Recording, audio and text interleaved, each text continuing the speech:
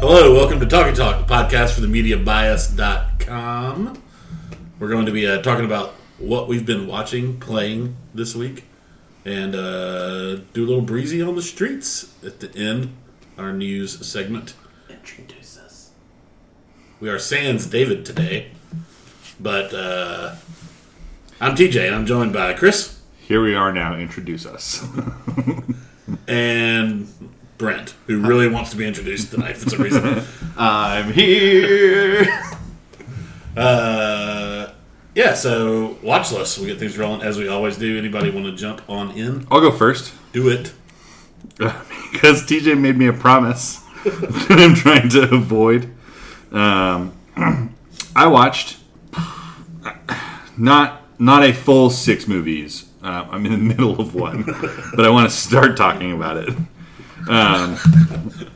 Well, it'll make sense because unintentionally this week, the movies I've watched all have a theme, and I didn't know that going into it for each movie. Evil cats. In No. every movie. It's every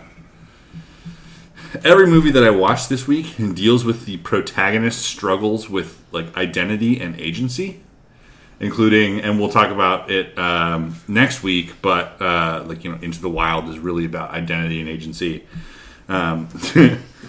And the one I'll start out with is the one that people least want to hear about. I watched Smurfs: The Lost Village, which is a quick plot synopsis. Take your time. I never saw the first one.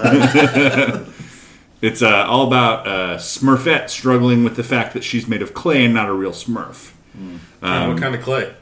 It is molding clay, and then Gargamel's spell turns her into an evil Smurf, but then Papa's magic turns into something like a regular Smurf.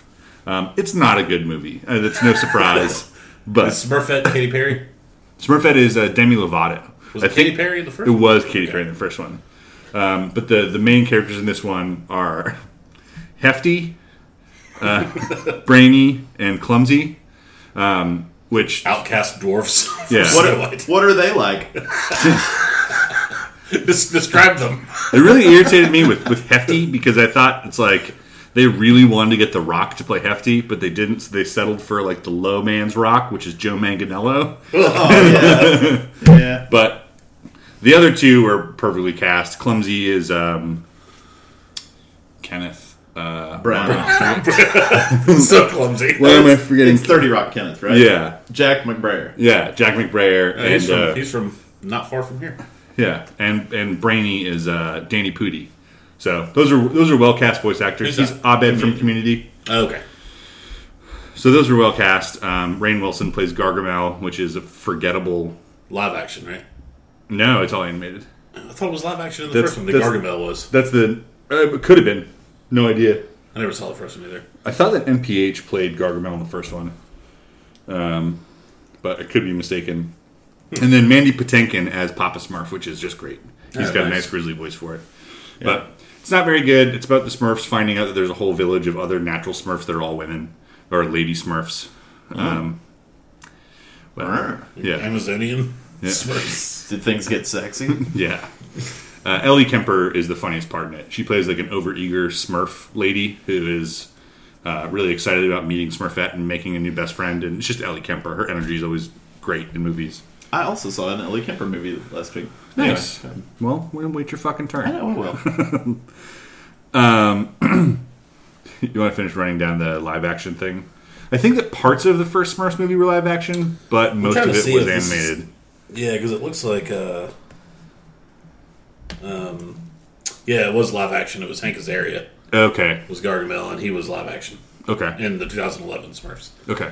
Which is this a sequel, or is it just like another Smurfs movie, or does it matter? Probably I don't think it matters. Yeah. It's a sequel in the sense that it's another Smurfs movie. Right.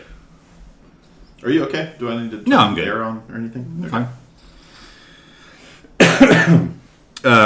The next movie on my list that I Hold watched. on. Do you recommend watching the Smurfs: The No. Lost Village? No. I will bookend it by saying it's not a good movie. Right. It's probably good for kids. I don't have kids. I watched it because I was, up late working at like 12:30 in the morning, and I was like, "Ooh, you're exactly 90 minutes," and so I put it on. Nice. Another movie that I was surprised that I liked. Movie came out or was released on Netflix original called Burning Sands. I've seen it clicking through, but never watched it. Never heard of it. It is about a pledge class to a black fraternity in Virginia.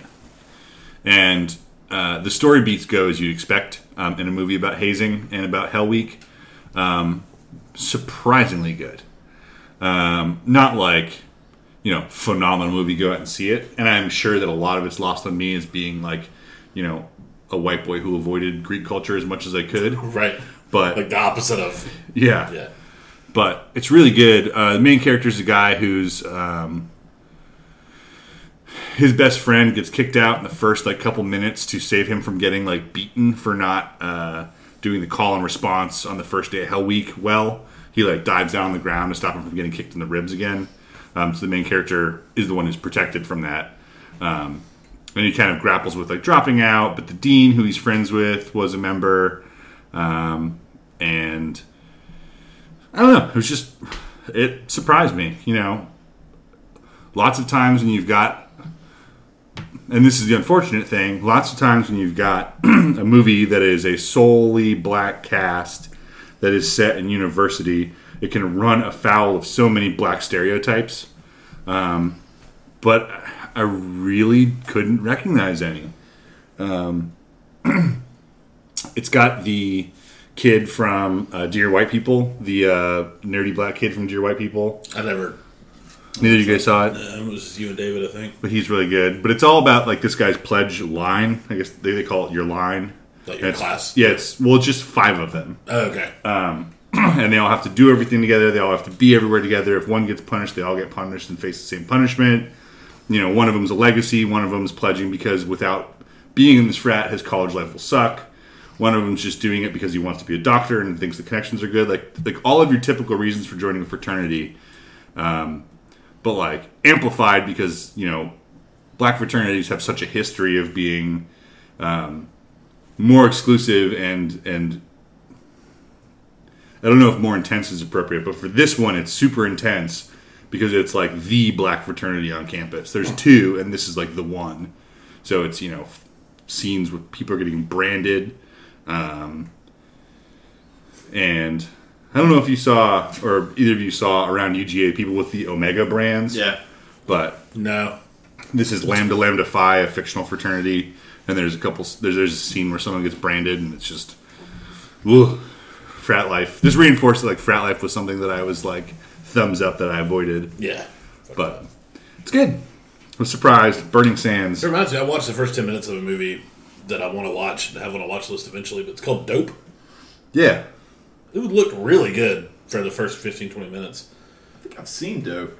It's black nerds Yes. in Inglewood. Great movie. Yeah, it looked fantastic. It's really good. I loved at the beginning they were just talking about the reason I got hooked, and I was like, I need to stop when I'm not, tipsy and doing other shit.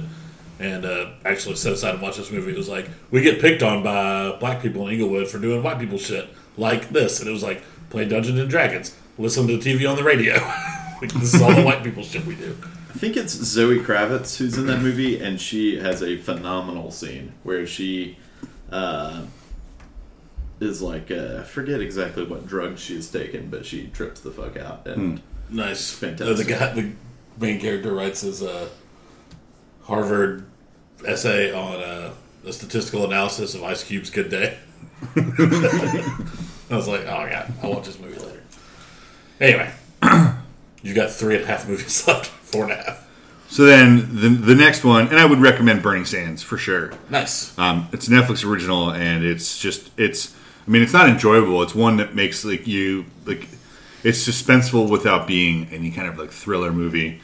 Just because the moment anything is fucked up, they're gonna get punished for it, and just it's an obvious call to action for the degradation that is inherent in Greek society.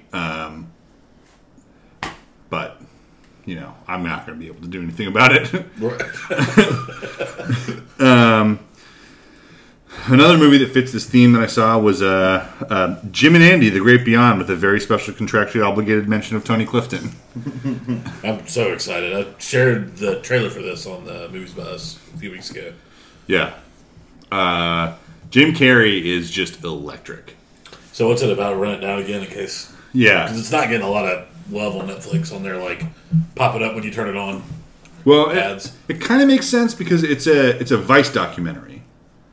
So it didn't originate within the bowels of the Netflix hype machine. Right. But it is... So when a movie is being filmed for a short period of time, or for like short periods of time, a camera crew is always invited to do some behind the scenes stuff. It's called EKP. And the only way that Jim Carrey would agree to having the EKP was because Andy Kaufman's wife is a documentarian, and her best friend is a director. As he insisted that during the filming of Man on the Moon, that they would cover all of it, not a short package, but all of it. And then for the EKP, they would just pick little bits and pieces. And Universal, for the past 20 years, has denied them the ability to release any of it until recently. So this is kind of chronicling Jim Carrey's method style of inhabiting not only Andy Kaufman, but also Tony Clifton, and also Latka, and whoever the scene in Man on the Moon called for was who Jim Carrey embodied. Mm-hmm. And which is kind of Andy Kaufman's thing, right? He was like, never Andy Kaufman. Yeah. And it gets into some interesting stuff with that, specifically with the Jerry Lawler bits. Mm-hmm. Because Jerry Lawler... I was too young, but around the time this movie was filmed, there was controversy because Jerry Lawler, during the filming of Man on the Moon, hospitalized Jim Carrey, similarly to the Andy Kaufman Jerry Lawler. Right, maybe. Yeah. Because Jim Carrey, throughout this whole thing, it's an interview with like bits and pieces interjected from the EKP footage. His whole mantra was, what would Andy do? What would Andy do? What would Andy do? And it was basically never let up. Mm-hmm. Was always his conclusion. And even with Jerry Lawler, which at a certain point Jerry Lawler goes like, I was friends with Andy. Like as soon as the cameras were off, Andy and I were discussing like, oh, did that go well? Like what could we do better if we appear together again? Like he was a pallbearer at the funeral. Yeah, they were really good close. friends and really resented Jim Carrey for being full-on troll Andy Kaufman the whole time. So it kind of comes into conflict with that. But it's interesting because I feel like that's so Andy Kaufman, though. When did Kaufman die? 80 something? Yeah, 88. Yeah. Maybe. Did Carrey ever know him? Did he ever meet him? No, it was just like his idol. Yeah. Okay. I didn't know, like, Carrey came up in the early 80s, so I didn't know if I don't think so. And I don't think many people would have liked him. Like, or that Kaufman would have opened up enough to or would have been real with him. Right. You know Yeah. what I mean? Right. He's such a... I was just curious. Yeah. He was such a presence. They do a really great job. Like the first half hour is just kind of talking about Kaufman's style. Even that's like... Yeah. You can spend 30 minutes talking about it because Yeah. it's so much shit. But it's really good. I would recommend it. If this movie, I don't know the pool of documentary movies, but if this doesn't like scratch that, like I would be so unimpressed. This is phenomenal, and it's just a walk down memory lane of archival footage for Jim Carrey. Like it looks like it was shot in an afternoon where Jim Carrey just sat in front of a camera with a Vice documentarian and just talked for hours, which, he's just a vessel of information, and he's an intelligent guy, and is coming at it from a perspective of being critical of the Hollywood lens, which I think is especially poignant today. Yeah. I had read a couple of years ago where the director has like had conversations with him. I don't know. They probably show some in the movie where he's like, Jim, they're gonna quit. Yeah, like, we're not gonna finish the movie if you keep being an asshole. Yeah, and he just like never broke character. Apparently, it was just like stay in Tony Clifton dick mode. There's a point where there's a breakdown, and this isn't a spoiler. I mean, it's not. This doesn't give it away, but where Jim Carrey retells an account where the director, who directed One Flew Over the Cuckoo's Nest, called Jim Carrey at his home and was like, "We need to meet, have dinner at my house. We need to talk about Tony and Andy." And Jim Carrey responded with, "Well, what's the problem?" He's like, "Well, I don't think that this movie's ever going to get made if Tony and Andy refuse to cooperate and film this movie." And Jim said, "Well, I do a really great Andy Kaufman and Tony Clifton impression. So if you want to, you can fire them, and I'll just do an impression." So, like, was completely on board with the Andy Kaufman shtick or lifestyle, whichever one it is. Right. But it's really good. I would recommend it. I'm Came super excited. Came out the date that we're recording. So yeah. My favorite Andy Kaufman story still is the Lorne Michaels gave him one skit on SNL, and they were going to vote, and that's when he did the Mighty Mouse lip sync. That was his brilliant idea. It was just and that is by far the funniest moment of the first episode of SNL. Oh yeah. The rest of that episode sucks. Yeah. Yeah. It's great. So that's it for my theme of identity politics. But What else did you watch? So I watched the Lego Batman movie. Yay! We all So watched did that. I. Let's talk about it. yeah. That's the Ellie Kemper movie I watched. Okay, yeah, she's great as the brick. Yeah, as, that's it. Joanna. I think it's Joanna. I remember. I forget. I liked it. Me too.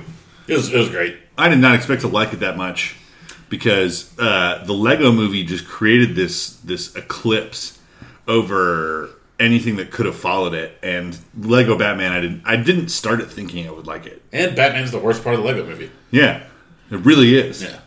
I don't know. I thought. Well, I guess by the time I had watched it, I'd heard enough good things about it that David was effusive with his praise. Yeah, that was months ago. Yeah. I didn't know if that had to do with David's Lego obsession, though. But yeah, I did. I really liked it. There were just so many jokes and so many good ones. Oh, yeah. It entertained me. Even though I honestly couldn't even tell you the story right now. I don't even know what the plot was, but it was just enough. The plot was fun. It was good. Yeah. I'm not saying it was bad. It's just not memorable to me. But the jokes were enough. It was super memorable to me because I love the unconventional love story, the reverse love story between him and the Joker. Yeah, it was great. That was like it was heartbreaking when he told the Joker, like, "You mean nothing to me." Yeah, it was. In that long scene before defusing the bomb. I'll just come out and say it. I hate you, Batman. Yes. Me too. Yeah. That was really good, really funny. The hilarious voice cast, like weirdly cast. Yeah. I looked afterwards. I think this is like Conan O'Brien's first movie role since the South Park movie. Nice. Doug Benson as Bane. Yeah, Doug Benson as Bane. So they've got the old cartoon Bane, the old comic Bane, but with Doug doing an impression of Tom Hardy Bane. Yeah. The whole time. It's got Garfunkel and Oates both doing roles. Yeah. Kate McCucci is Clayface, who has a surprisingly feminine voice. Yeah. And I forget who Ricky Lindholm was, but it's just it looks. Billy D. Williams as Two-Face. Yeah, who's fantastic. Reprising his role from the 1989 Batman. Yeah. I loved Voldemort casting a spell on Alfred too, and Alfred being like, "What?" He's like, "What? Nothing." This is Ralph Fiennes voiced Alfred. Yeah. Ray Fiennes. Sorry. Yeah. And then Eddie Wow, Izzard. backwards. Yeah, Eddie Izzard voiced the Lego Voldemort. Yeah. This is funny. The jokes about the phases Batman had gone through were Really amazing. clever. Yeah. I thought that was the funniest part of the movie. Yeah. He's like, and we don't even want to talk about that weird time in the 60s. And they didn't even have a Lego version. They just cut to actual footage of Adam West dancing, Yeah. prancing around. But I really liked, especially the Dick Grayson orphan jokes. Oh, well, I gotta ask my dad for permission. I've got two dads. So at the end being like, my two dads are one dads? I don't know. It was just really fun. Michael Cera voices Robin, which is funny. Yeah, it was good. I don't know. It's just Lego. The Lego movies are just great. It makes me really look forward to seeing the Lego Ninjago movie, which I had even less interest in seeing than Lego Batman. Same. But it is getting similar praise. Yeah. And so I'm along for the ride. Anything that... They did a good job of capturing the writing of the two dudes who wrote Lego movie. Can't remember their name. Chris Lord and Yeah. something Miller. It felt like it was written by them. Phil Miller? The Batman movie did. Yeah.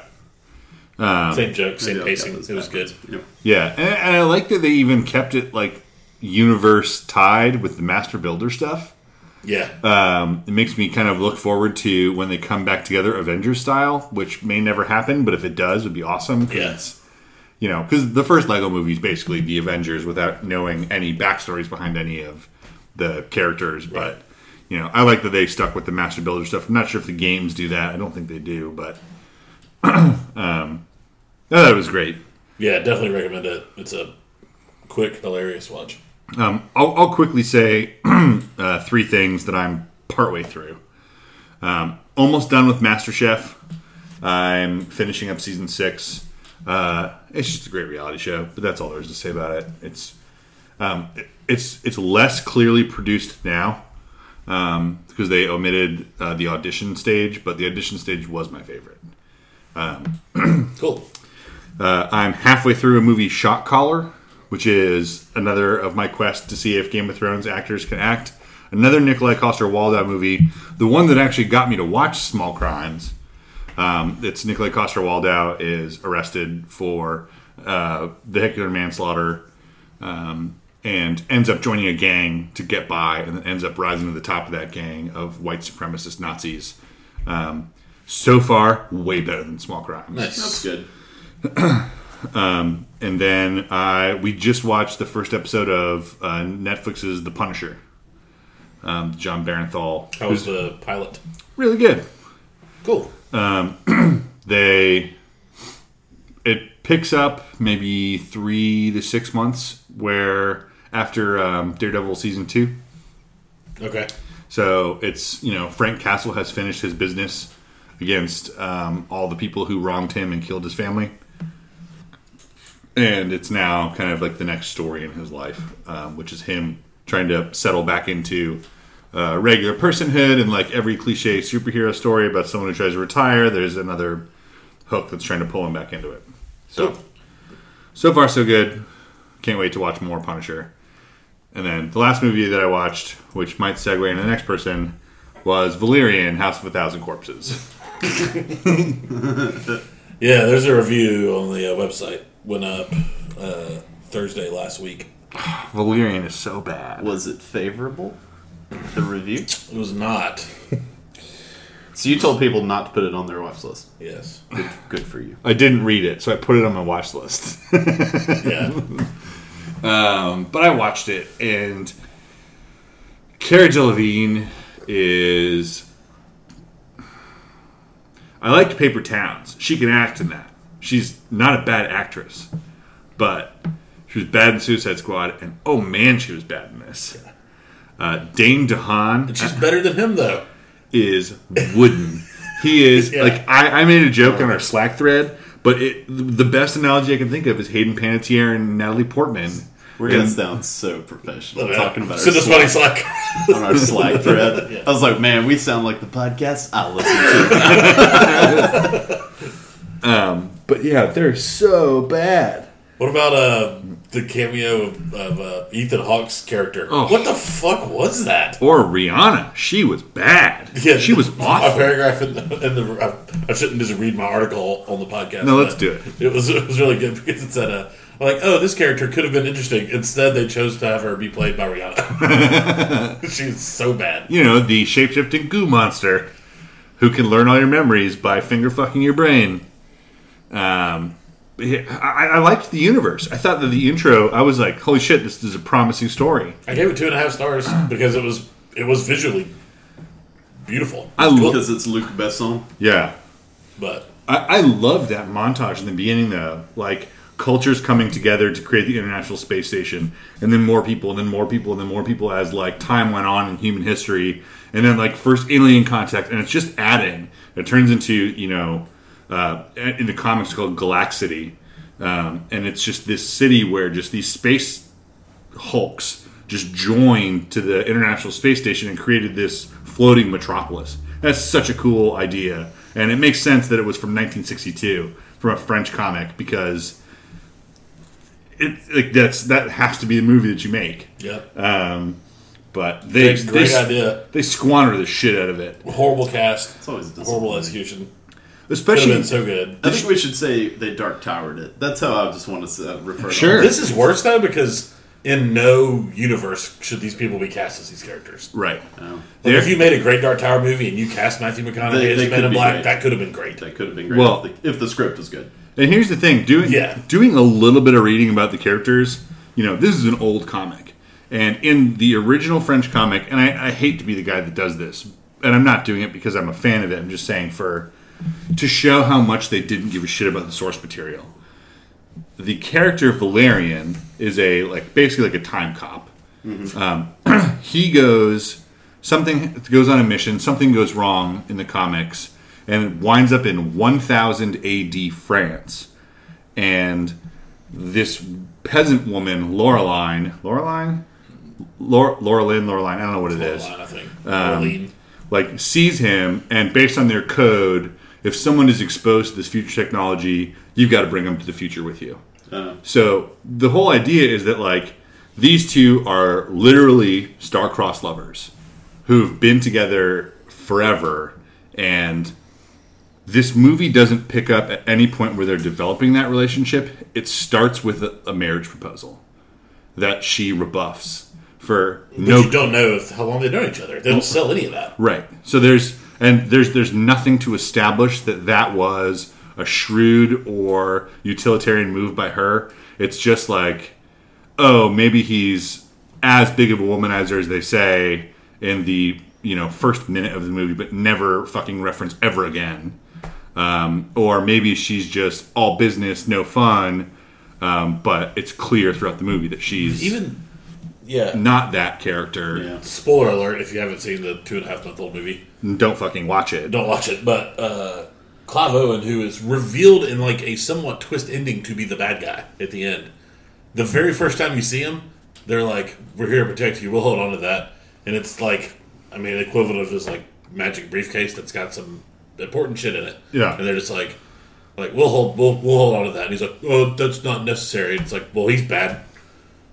Not only that, but he figured that out quick. He covets it in such a way that only a bad guy can covet the MacGuffin.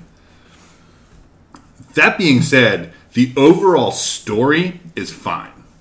I like the idea of... It's okay. It's been done. Well, the thing that I really like about it is it's all centers around this race of people who incidentally can create and destroy world economies because they have a system to duplicate things. But they are a somewhat tribal, somewhat civilized group of people who live on a remote planet. And it just so happens that a war happened right outside their planet and basically nuked and destroyed Alderaan to their planet. Yeah. And it's about the refugees from that planet trying to covert black ops their way around government officials, around criminal enterprises, and reestablish themselves somewhere else in the universe. Which, I like that. That's a fun story.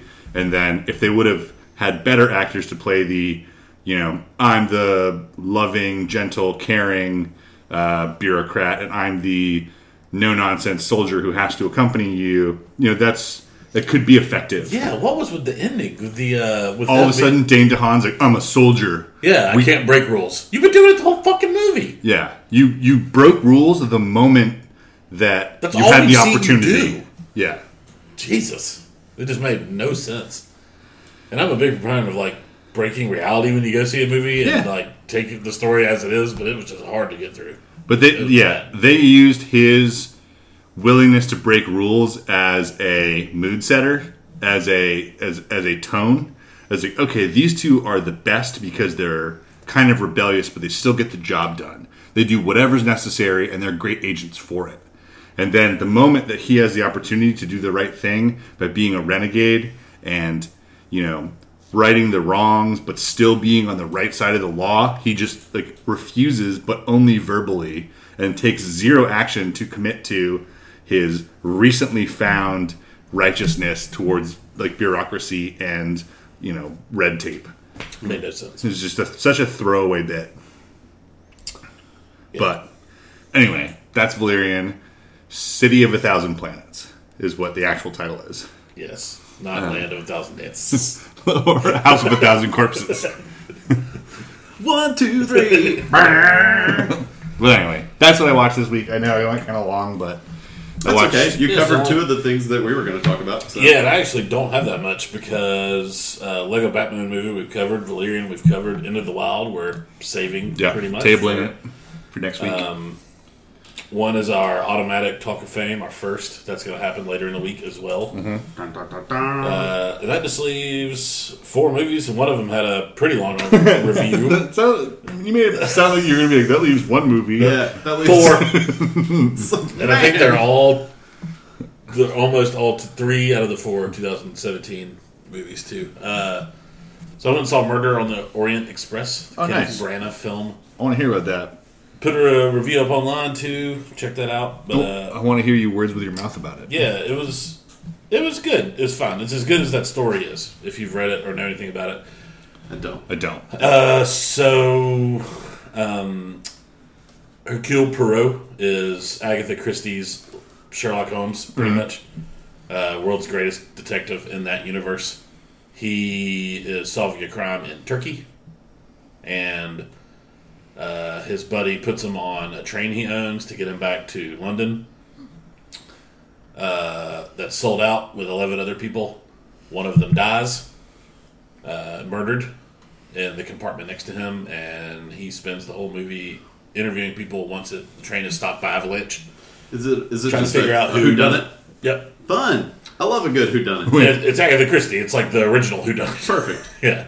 I just didn't want him to mess with that too much, because I really don't know who done it. So yeah, no, the story is great, and if you don't know that story, you should check it out. Daisy Ridley is really good, which was nice. Good. Probably the best sporting actor there. Johnny Depp was fine. He plays the murder victim. Good. Get him off the fucking screen ASAP. He was good, and I saw something with him. I'm excited for his Grindelwald. I don't know why. Yeah, we'll talk about that on Breezy probably. Yeah, but I'm looking forward to that. But yeah, Willem Dafoe, Penelope Cruz, Judi Dench, Michelle Pfeiffer. That White Gold is Javier Bardem's in it, right? No. You're thinking of Josh Gad. Josh Gad, yeah. Josh Gad is in it. They're often confused. Gael Garcia Bernal's in it, right? Nope. Also Josh Gad. You're thinking of Dame Judi Dench. Who's the Spanish guy in it? There's not a famous one. I don't want to look any details up about this movie because I know that if I Google it, I might run afoul of it being like, yeah, hey, here's the ending. You couldn't read the ending in one blurb. You'd have to be pretty focused to come across it. But if they're like, the Baron is the killer, in the headline, I'm saying it's not. Okay, it can't be that simple. But check it out; it's good. If you like Kenneth Branagh, I know a lot of people don't. A lot of maybe snootier people do. He is super honest and faithful to his work. He did all the Shakespeare stuff in the 90s that is to the period, to the script, to the play. And he also directed Thor. Yeah, and he directed Thor. Nice. I'm done making noise now. He also played one of the greatest movie villains of all time, Spider Guy from Wild Wild West. Wheelchair Spider Guy. That's Daniel Day-Lewis, I thought. No. It's Kenneth Branagh. Daniel Day-Lewis, who makes one movie every 6 years. It's like, Wild Wild West. That's the one. You're looking for a spider guy. Hey, you want me to set that somewhere? Yeah, sure. Yeah, the can's fucked up, so. Yeah, I get it. If you want to toss it in the sink, it might be the safest place for it. More movies. The oldest one I watched was from 2015. Doesn't count. Yeah, doesn't go on our list. Don't worry. It's a foul. What movie? Chappie. I started watching that. So I can talk the first 30 minutes with you. here's the problem. Here's what happened with Chappie. It is not nearly as good as District 9 Right. or what's Neil Blomkamp's other. He did one more. I don't know. I just know District 9. But it certainly tried to be District 9 in the opening. Here, talk about it. I'll look it up. Yeah, look it up.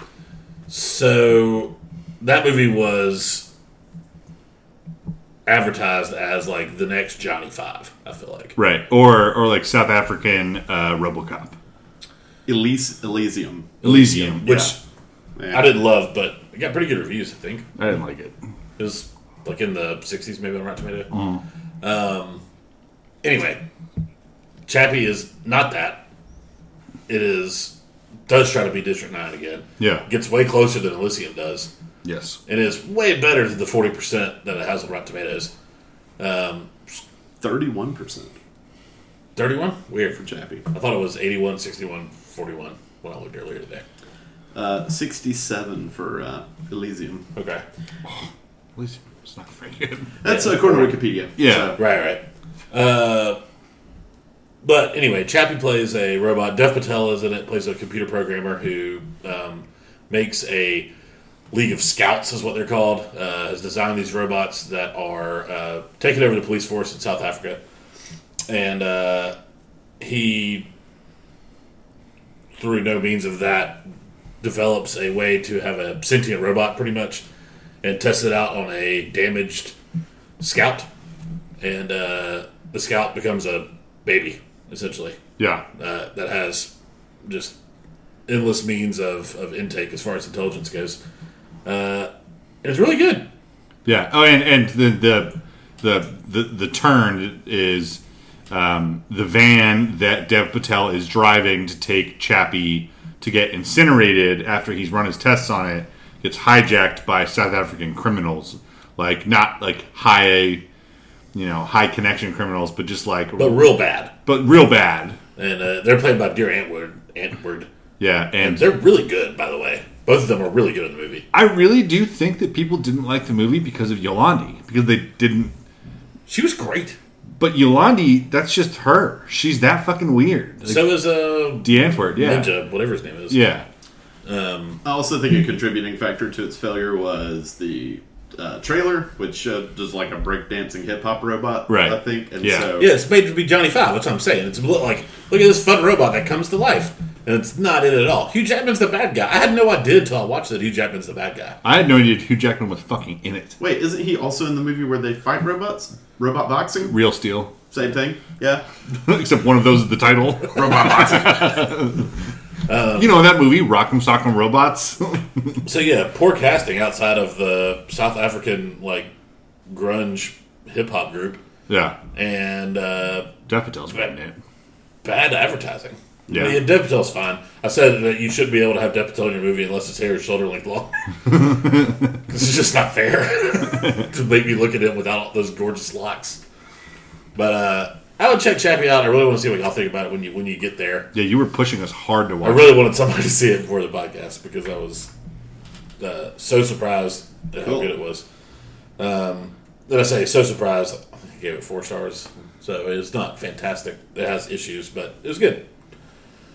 I watched Atomic Blonde, Nice. the 2017 movie based off the 80s graphic novel. Excited to see that. Me too.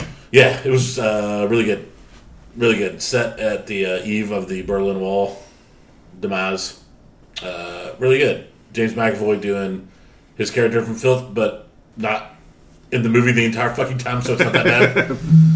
And Believable disgust. Charlize Theron is great as the lead. Also, the movie cheats because it's got John Goodman in it. Nice. Great. Yeah. Although I don't know if I talked about it at length, but What Happens in Venice, or Once Upon a Time in Venice, I always fuck up the title, has John Goodman in it. Not And good. if that was their attempt at a cheat code, it was fucking invalid. Nice.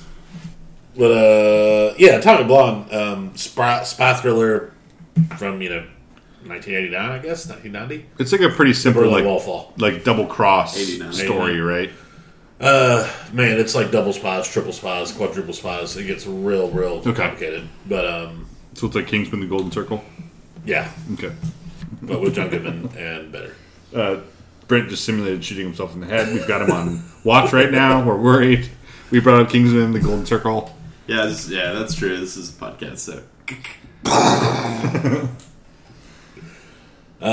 Definitely recommend Atomic Blonde, though. It is fun. It's kind of John Wickish. Yeah, I was about to say. It's the most John Wick movie I've seen since John Wick. When I saw the trailers, I was like, oh, yes, Lady John Wick. Yeah. Like, it's pretty much what it is. Great action scenes. Cool. Tracking shots that are fantastic, that last a long time. And Charlize Theron is always as committed to her work, and she does a fantastic job as a convincing, badass female spy. So, I mean, she was really good in Aeon Flux, so. Well, that movie had nothing to do with it. It didn't suck because of her. I don't think. No. It was doomed from I'm the kidding get-go. about Aeon Flux. It was bad, and she was bad in it. But Yeah, don't watch Young Flux. It's horrible. But I saw a breakdown of the action sequence in the hotel. Does that make sense? Yeah. With the fire hose. There's only like 2 action scenes. They're like 25 minutes long. But yeah, when I saw that, I was like, "Oh, this is the Russian club." Yeah. Like it's the equivalent to that, and I was like, "Yeah, I'm definitely gonna watch it." Yeah, it was very good. Highly recommend. I like this new era of action movies we're in that doesn't treat its audiences like idiots. Yeah, me too. You know, I have long thought that Fast and the Furious is in there, and I know that I'm alone in that opinion. It just does with cars what John Wick and Neon Blonde do with people. But like Hana, I thought was especially good in that regard, as just a It's great. high octane, well cinematographed. Cinemogged. I don't know what that should be. Filmed. Yeah. Well, I mean, directors shoot, Framed. cinematographers shoot. I don't know, but anyway, I thought that Hana was really good in that regard, and I feel like that set off like I don't know if it's like Eastern European tinge to it, because they all seem to have that influence in there somewhere, whether it's the setting or just the people involved from direction to You do production. have a European feel. Yeah, You're right. but I if that's the way action movies are going, I am fucking in. Yeah. And the last movie I watched, 2017 movie, I've started my top 10 list that I'm kind of keeping it active for when we do that in January or February, whenever we decide to do it. Best movies of the year. And this movie grabbed a spot in my top 10. Pushed out a Ghost Story, so I'm sure Chris is happy about that. I'm not happy. I'm just right. You dork. But I watched Wind River. Wind River. I knew he was going to fucking do something dumb.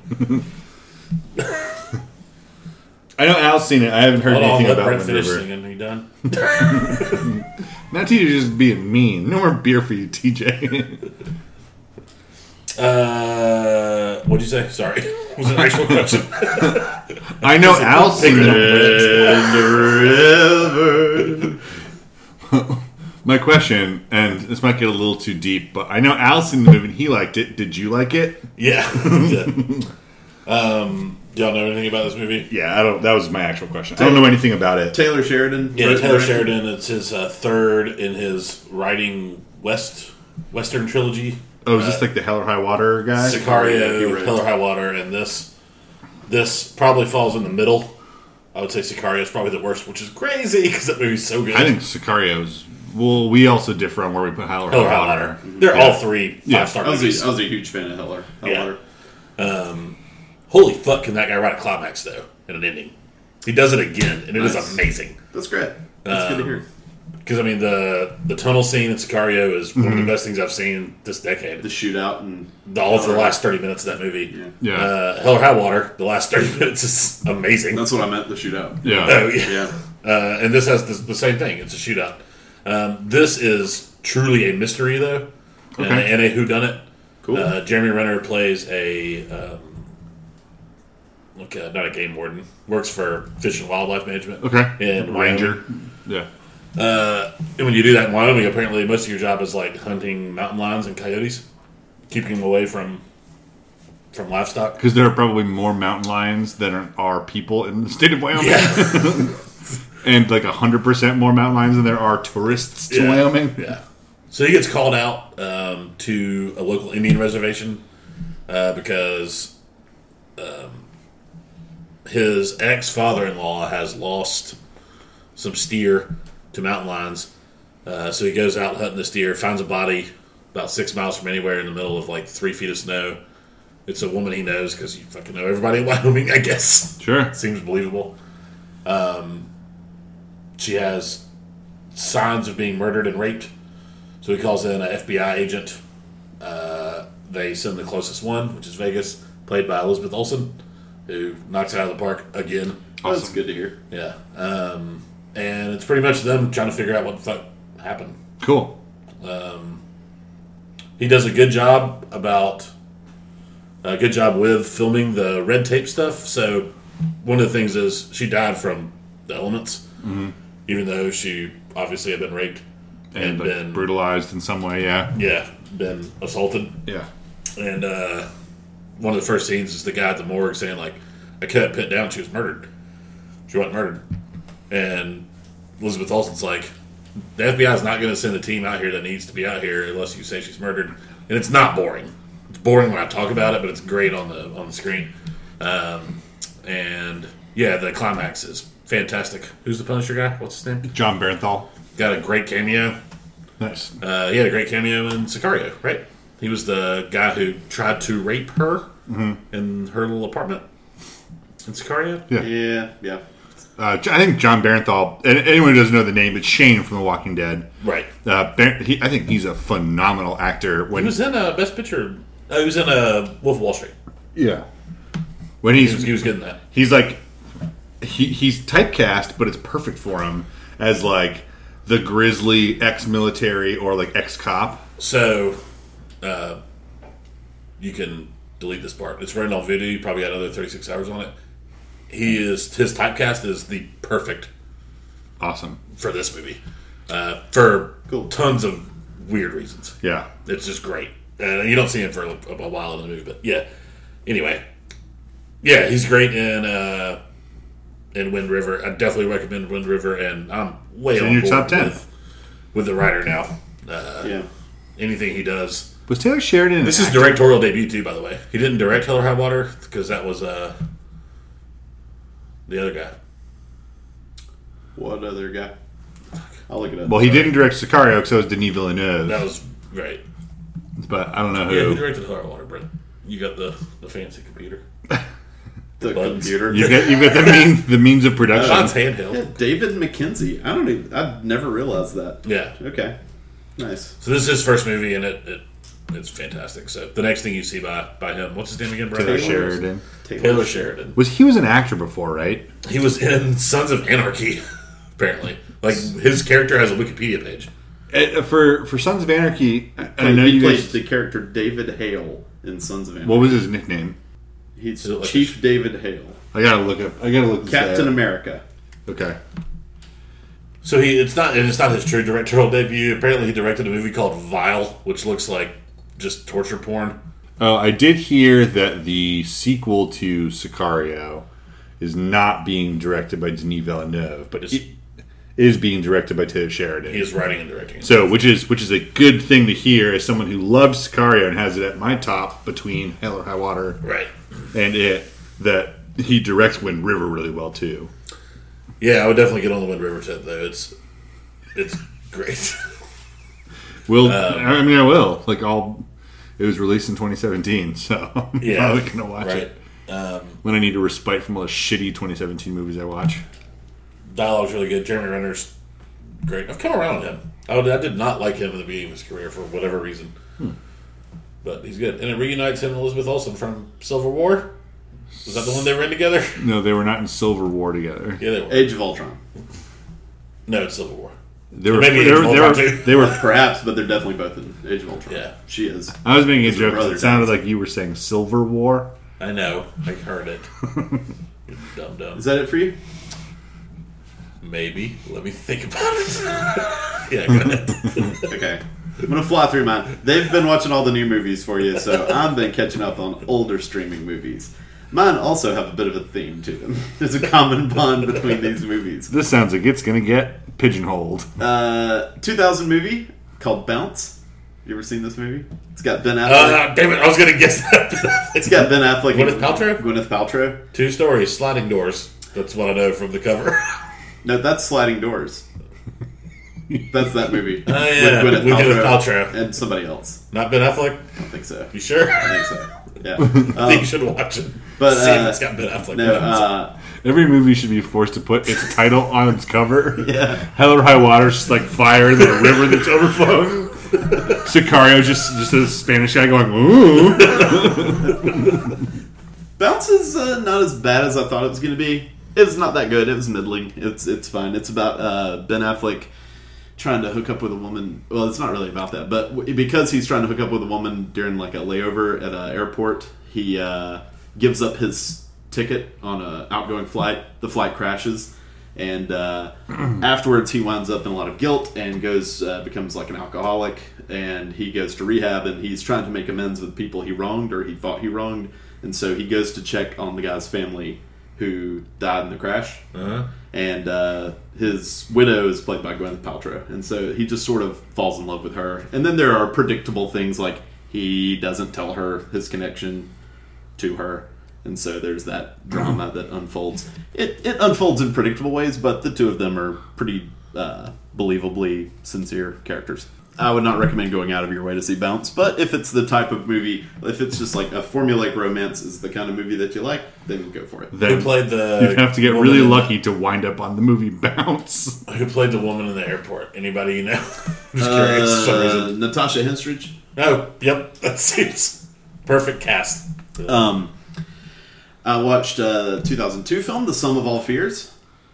Tom Clancy, Jack Ryan novel. Yeah, I really like that as far as a Tom Clancy adaptation goes. So it's good until after the bomb. Yeah. And then it's all... It stays realistic until that point, because it's really just... It does what Jack Ryan really does, and that's him being an analyst. He's not an action character. Right. And so it does a good job staying away from that, and then after, it's just a series of him getting just like right under the buzzer, sort of, so to speak. Like, it's just him just in time to do this, and then just in time to do this, and it just becomes that cliched action style of getting everything done just before it would have been irreversible. Who plays Jack Ryan? Ben Affleck. Okay. You would know him from Good Will Hunting. And Bounce. Yeah, you might know him from the 2000 film Bounce. I liked Liev Schreiber's character in that movie for some reason. He plays John Clark, and that had been played by Willem Dafoe in the Clear and Present Danger. The like super assassin kind of guy. Yeah, and I also really liked the President's Cabinet in that movie. I forget all the people who... President is what's his name? iRobot and Babe. What's his name? James Cromwell. Yeah, that's right. But good character actors as like Bruce McGill and Philip Baker Hall and a couple other people that you would recognize were in this movie. It's really it's not great, but it's good. Again, it's the type of thing that I would recommend if you like that sort of like espionage government thriller. Yeah, I remember liking it when I saw it back in the day, but I don't remember a fucking beat of the story. Or they set off a nuclear bomb in Baltimore. That's like the craziest thing. And they have like the halfway through the movie. Yeah, is it in a football stadium? Yep. Yeah, I do remember it then. Yeah, it was pretty good. I watched a 2003 film called Paycheck. Oh, Paycheck. Is this about the reverse engineering? Oh god, yeah. Yes. Okay. One thing where they just should never pay him. They should never pay him. Why do they pay him? What would they pay him with? A paycheck. Yeah. It's apparently based on a Philip K. Dick short story. Yeah. I don't know if the short story is as dumb as this movie, but I wouldn't want to read it if all I knew about it was this movie. The movie was awful. What else? It's really bad. What's the main character's name? It's got like a really plain name, like John James. Yeah, I don't remember. Who plays him again? Ben Affleck. Okay. That's right. That rings a bell. It's got Uma Thurman. Aaron Eckhart is a laughably bad performance as the villain, like the guy who won't give him his paycheck. Is that really all he wants in this movie? His paycheck? I can't remember now. Yeah, so he up until a point, right? Yeah, he wakes up. He wakes up. So it's about like clearing his memory. Yeah. After, and so he wakes up. They've cleared his memory, and they don't pay him his like $90 million or whatever he was supposed to get. John James. How does he know? He just broke, and he's like, "Wait a minute, I shouldn't be broke." Well, no, he's a reverse engineer. So he figures out that his memory was erased and that he was owed this money for creating this system that I think is the system used to reverse engineer things. It predicts the future. It can predict the future. Yeah. Yeah. But it's a like as a I've seen it. when you hear about it, it's like, oh, that would make a good short story by Philip K. Dick. But then when you say like Ben Affleck is going to play the lead, which I was going to do movie guy voice and say John James wants his paycheck until he wants payback. It's really bad, really, really bad. Yes. 2004 movie called Jersey Girl. Quick question. Yeah. Who plays the girl in it? Ben Affleck. Nice. Starring Will Smith as himself. Yeah. Yeah. Why are you on this? Because I bought him a book. It's my fault. What book did you buy him? Ben How to Affleck. make just The Ben Affleck book. It's just called Ben It's Affleck. a list of Tiger Beat it's a list of produced. Hollywood elite in alphabetical order by last name. So The first one was Affleck, and the first one he picked was Yeah. Okay. No, I just thought it would be. he skipped John Aardvark. He's a big. Ben Affleck. He's a big movie star. There were a bunch of movies I never saw over the years, so Yeah. I just wanted to. And now, how do you feel? I'm Jersey Girl's pretty good. I'm glad. I'll let you talk about Jersey I Girl. really liked Jersey Girl. Yeah. Yeah. I thought it was going to be awful. I didn't know much about it. Never seen it before, and I think because of its very close ties to Gigli, Yeah. that I Liv Tyler, J-Lo. and I thought it was going to be awful, and I really enjoyed it. It's a very sweet movie. Girl's good. George Carlin's great. That little girl is amazing. Yeah. She's great. She's really good. Yeah. Liv Tyler was good. Ben Affleck's good. Yeah. It's Will Smith's cameo's good. It's one of my favorite Does he Kevin cameo as Smith Hitch? movies. I think it's the only movie where Will Smith plays himself. Yeah. Stuck with Kevin Smith and rewatched Clerks 2, which I Had moments, but it's generally I remembered liking it a whole lot more than I did this time, which I think is the case for a lot of Kevin Smith movies. But I still liked it okay, but just okay. It had moments that took it so far down for It me. had more heart. Donkey Show. I thought it had more heart than the original did, and I think it's all It definitely tried. Rosario Dawson. Yeah, she's good. Yeah. There was so many Also of in the those Lego Batman movie. got ruined for people talking about the Lord of the Rings verse whatever. Yeah. I feel like every kid in Athens, Georgia, talked about that every day for 4 years. And then Ben Affleck was also in a movie the same year called Man About Town that went straight to DVD. Yeah, I saw this on Letterboxd. For It made me LOL. a very good reason. I don't. So you laughed at my review on Letterboxd. I just laughed that you watched that fucking movie. By the way, well, while we're on the topic of Letterboxd, and to refuse the urge to move past Clerks 2, it looked like you gave Clerks 2 3.5 stars. 3 even. Oof. That was a little better than average. I mean, I'm not going to tell you how to rate movies, but You're doing it wrong. That's what I feel like you want to say. and if you say that you like Clerks, was it you who just said it, or TJ that you like Clerks 2 better than Clerks? No, I Or thought you had more heart. That doesn't mean you It liked it definitely had better. more heart. Yeah. It had the comedy was worse and the Heart was better. the heart was better. I know I've talked to Brent about this before. I don't like the Dante character. I don't like that character at all. But I love the Randall character, and he's No, definitely not. Randall's fun. I like Randall. Randall's so fun in Clerks 1. I agree with you. I don't like the Dante character. I think he has no redeeming Insufferable. qualities. I think Dante- Misogynist, self-effacing, just mule of a fucking showpiece. He's still a little bit that way in Clerks 2, but I think he's better in Clerks 2. I do think he's better. I fucking hated Clerks 2. I thought the Clerks 2 was the equivalent of a fart joke to George Carlin, and I just can't get on board with Clerks 2. It's Kevin Smith answering the most rabid fans and just humoring them for the sake of cashing the pittance of $1,000 paycheck that they got from releasing that fucking movie. I can definitely see that. Clerks 2 is dog shit. Red State, the next movie, is phenomenal. I've never seen it. I'll check Kevin it out. Smith finally hits a solid note after. I love Dogma. I think Dogma's great for reasons unrelated to the You're not acting. big on Dogma, right? Are you not big on Dogma? Somebody in. Maybe it's David. Oh, it's fine. It's not streaming anywhere, so I haven't caught it in years. Right.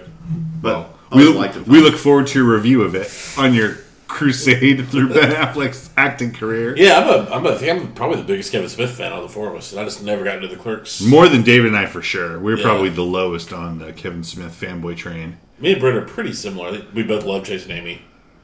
Yes. Right? I might be higher than you in general, so I may be the biggest Kevin Smith fan of the group, but do not qualify really as a strong Kevin Smith fan. Yeah, I've just seen all of his movies. You should see Red State whenever it pops up anywhere. Red State was brilliant. Really good. A surprising turn of form for Kevin Smith. Unfortunately marred by the theatrics of him selling it to himself for $1 after Sundance. But that doesn't make a movie good or bad. And so Red State's really good. One last movie that I saw was brand new movie, hot off the presses, Justice League. Oh, nice. Which I have been calling Justice Squad for 3 days without realizing it. But I totally forgot. Who plays Batman? Ben Affleck. Yeah, Ben Affleck. It's just funny because it's the only reason I go to the theater anymore. It's funny because it feels like it was building up to you watching Justice League, but it's totally irrelevant. Actually, no. Part of the reason I resumed my Affleck fun is because of Justice League coming out. It's called an afflection. Yeah, my afflection came back. I like that. It flared up. Justice League is. I have two quick things to say about it. I'm going to write a review for the website, so we'll get that up too. But Justice League is, I think, the second best of the Snyder DC era films. Nice. And it is just stupid as fuck. Oh, okay. The dialogue is laughably bad. There are character choices that don't make sense. There are a few good things about the movie. If you're thinking about going to see it, Jason Momoa's Aquaman is great. Gal Gadot is not quite as good as Wonder Woman, but I think that has more to do with the direction and the story. Yeah. But she is still very enjoyable as Wonder Woman. And then Ezra Miller is solid as the Flash. And then Ben Affleck, I think, I feel like he always just turns in like a solid B minus, solid B performance in most things. He just picks a lot of bad movies. That's his problem. It's not his performance as much as the choices he makes before the camera's rolling. I'm gonna stand atop my ivory tower, but I know that it's made of talc. But you saying that you're making it kind of a mission to see Ben Affleck movies, and then saying his consistent B minus performances is something that I'm gonna laugh at every time. But I know that I'm watching 2017 movies. And lots of them are dog shit. So I think there's parody here. I'm trying to extend the olive branch and say, Brent, I'm going to make fun of you for Ben Affleck movies, and I expect the same for my shit in 2017. Well, the thing is, I think I'm about to the turning point. I think I have reached the Renaissance. Which I think begins with the... This has been Talkie Talk. It begins with the Superman movie. The Hollywoodland. Sort of begins the redemption of Ben Affleck, I think, and where his movies start getting better. He's not making 4 a year. Right. There are no more romantic comedies or formulaic stuff. Yeah. I think this is where I'm almost to the point where he's into directing, and he's doing Gone Baby Gone's around the corner. Yep. I think so. I'm excited now. I feel like I've put in the work, and now I get to enjoy some movies. Yeah. At least until Batman v Superman. Yeah. So, I mean, that's it. Sometimes you just need a payday that doesn't require that much work. At this point, I'd say just skip reality for a week, and except we need to talk about Survivor a little bit because someone else was eliminated. Because we eliminated another person in our game. Was it David? 2 shows in. Oh, 2 weeks, 2 eliminations, and also I messaged TJ, and I hate this word, but. 2 weeks in a row that whatever game I was playing with Survivor, I just get straight cucked at Tribal Council. Where, they could have gotten rid of Joe. They could have just done it. It made no sense. I didn't get it. Well, I think they should keep Joe around. The only thing that makes sense to me. Yeah, when TJ and I were talking about, he was like, you want Joe in a Final 3 because everyone's going to fucking hate Nobody is voting for him if he makes it to the Final 3. The healers might vote for him. They hate him. the goal is to get all the healers. Which, by the way, they're not even setting up tribal council yet, which is weird to me. So it's going to be like a shorthanded tribal council. They just started. They didn't announce that. Yeah, Desi is going to be on the. Yeah, Jeff jury. said Desi's the first member of the jury. He did? I didn't even hear him say that. Yeah. Okay. But Jessica Ali isn't. I mean, it seems that way with Joe. Think Brad, man. He's way more hated than Brad last year. But I wouldn't let. You want Troy Zan's there. You don't want Brad's. You want You don't want Desi though. Desi's way better than Joe. She's not a Troyzan. Is my point. You didn't vote out a Troyzan to save Joe. You're not thinking about Final 3. I think it's wrong to think about Final 3 right now and think about like who do I want in Final 3, Joe versus Desi. I think I think it's more like who's going to be more of a roadblock to me getting to the Final 3, and I think Joe with his idol play and his havoc that Joe creates is more of a problem than Desi getting you there. I don't know. I think Desi could have won the game. What I think possibly you get her out later. Yeah. Is what I'm saying. Well, you could say the same thing about Joe. You can say that about anybody. Yeah, but Joe could screw up your game the next week really badly, and he's more likely than Desi to do that. I don't think so. I mean, he's upended one vote so far this year with an idol. Yep, and he fucked one up real bad too. Yeah. So he's not a perfect player or anything. Yeah, but you just don't have to worry about it. He hasn't known 2 weeks in a row. He hasn't known what the fuck's happened. So I don't think he's like a red face girl. Player. Yeah. He had that play. Everybody still remembers that, but he fucked up last week. He fucked up this week. I think it's a good idea to get out the people who are playing too hard right now. I wonder if Lauren went up, played her advantage. Mm-hmm.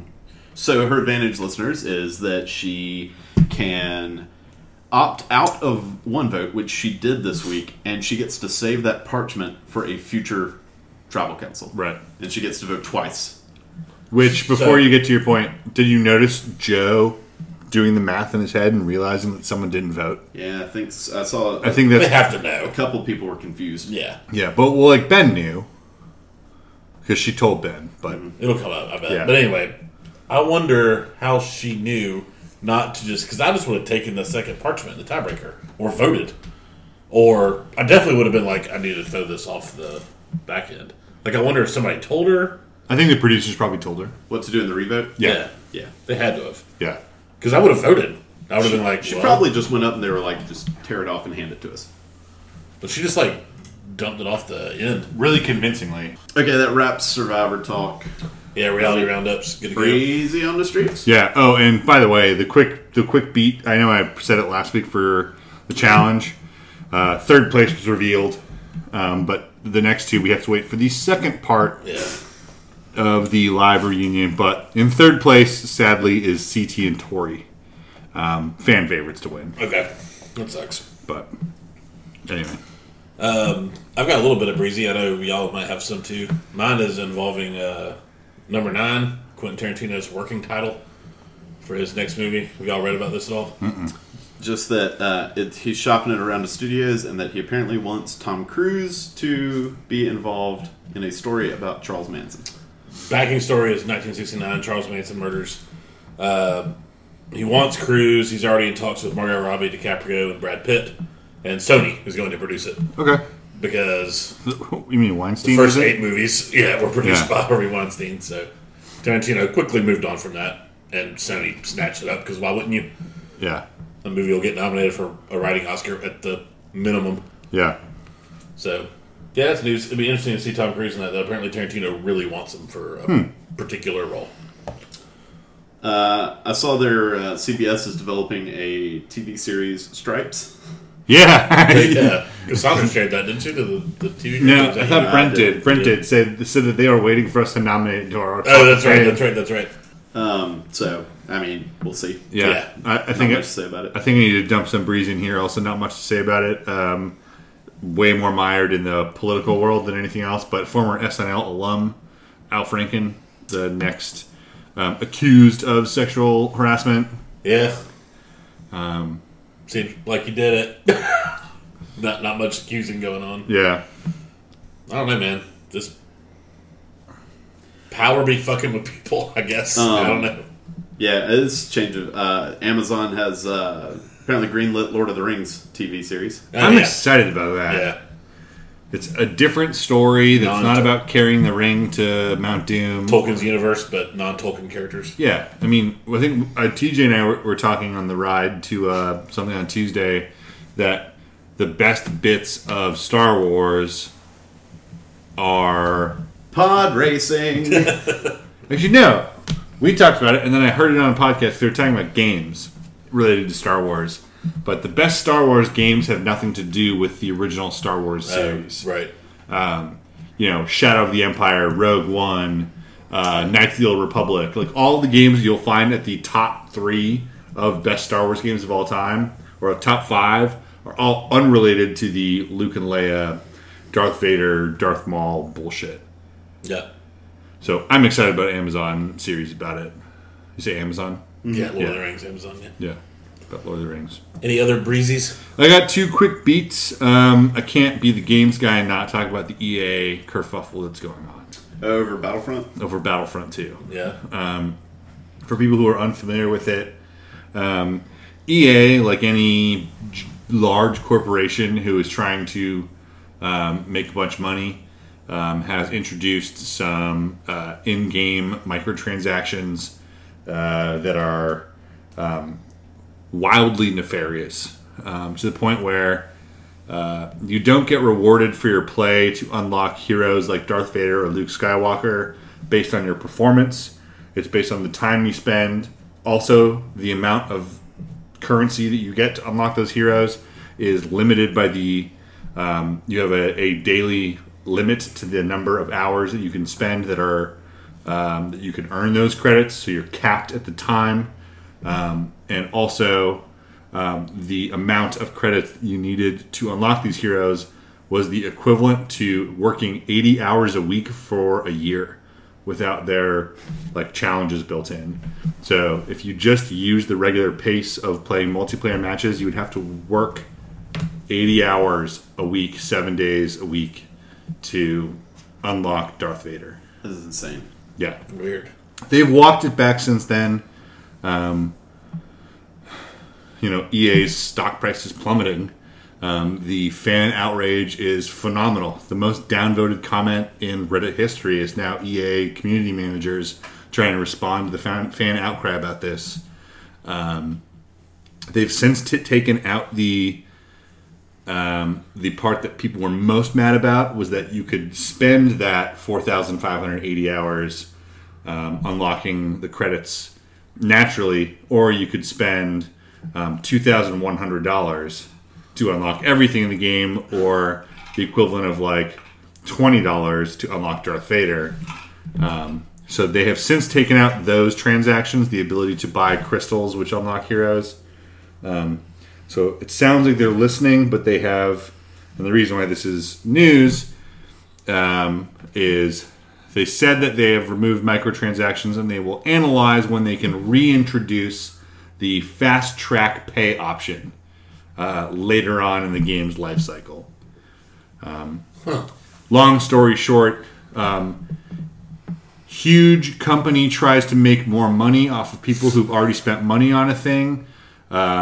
The people who bought that thing say, no, we're not spending more money, and the company decides to put on a temporary sale for it.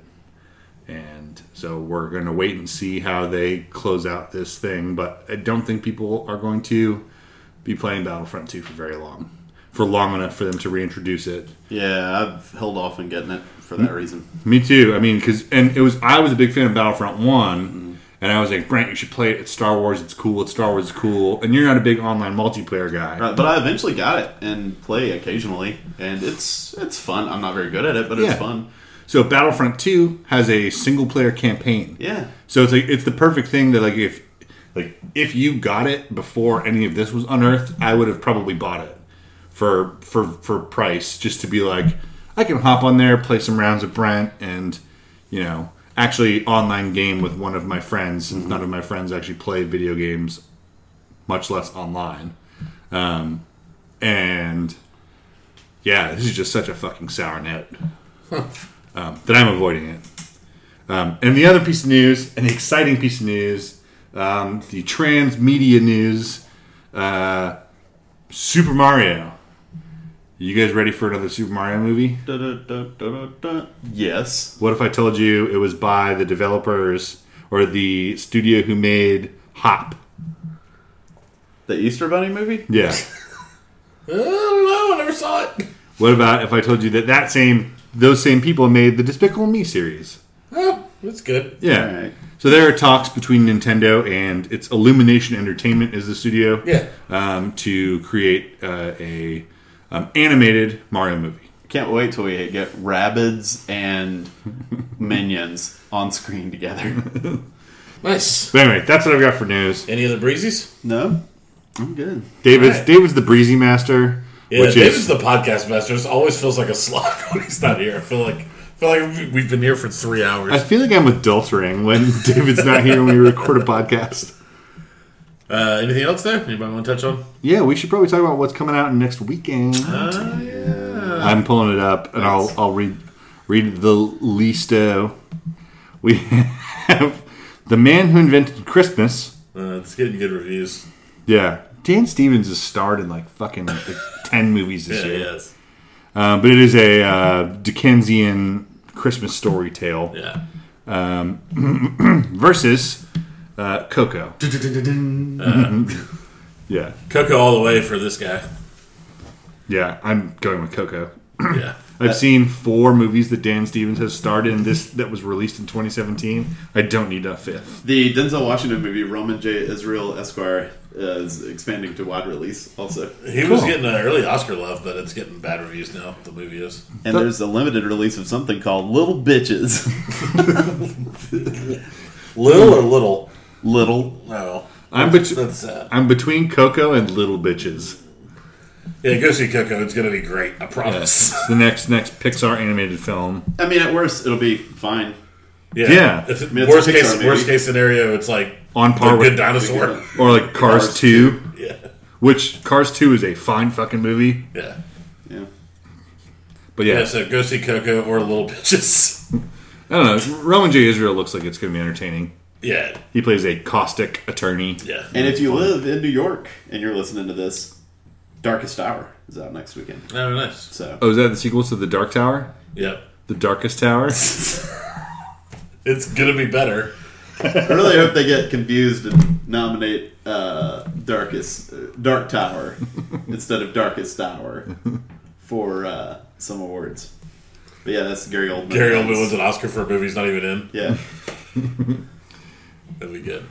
All right, we should rock, paper, scissors for who loses to have to take us out. This has been Talkie Talk, the podcast with MediaBias.com. I'd like to say special thanks to the people who do our intro music, the Willow Walkers. Thank you so much.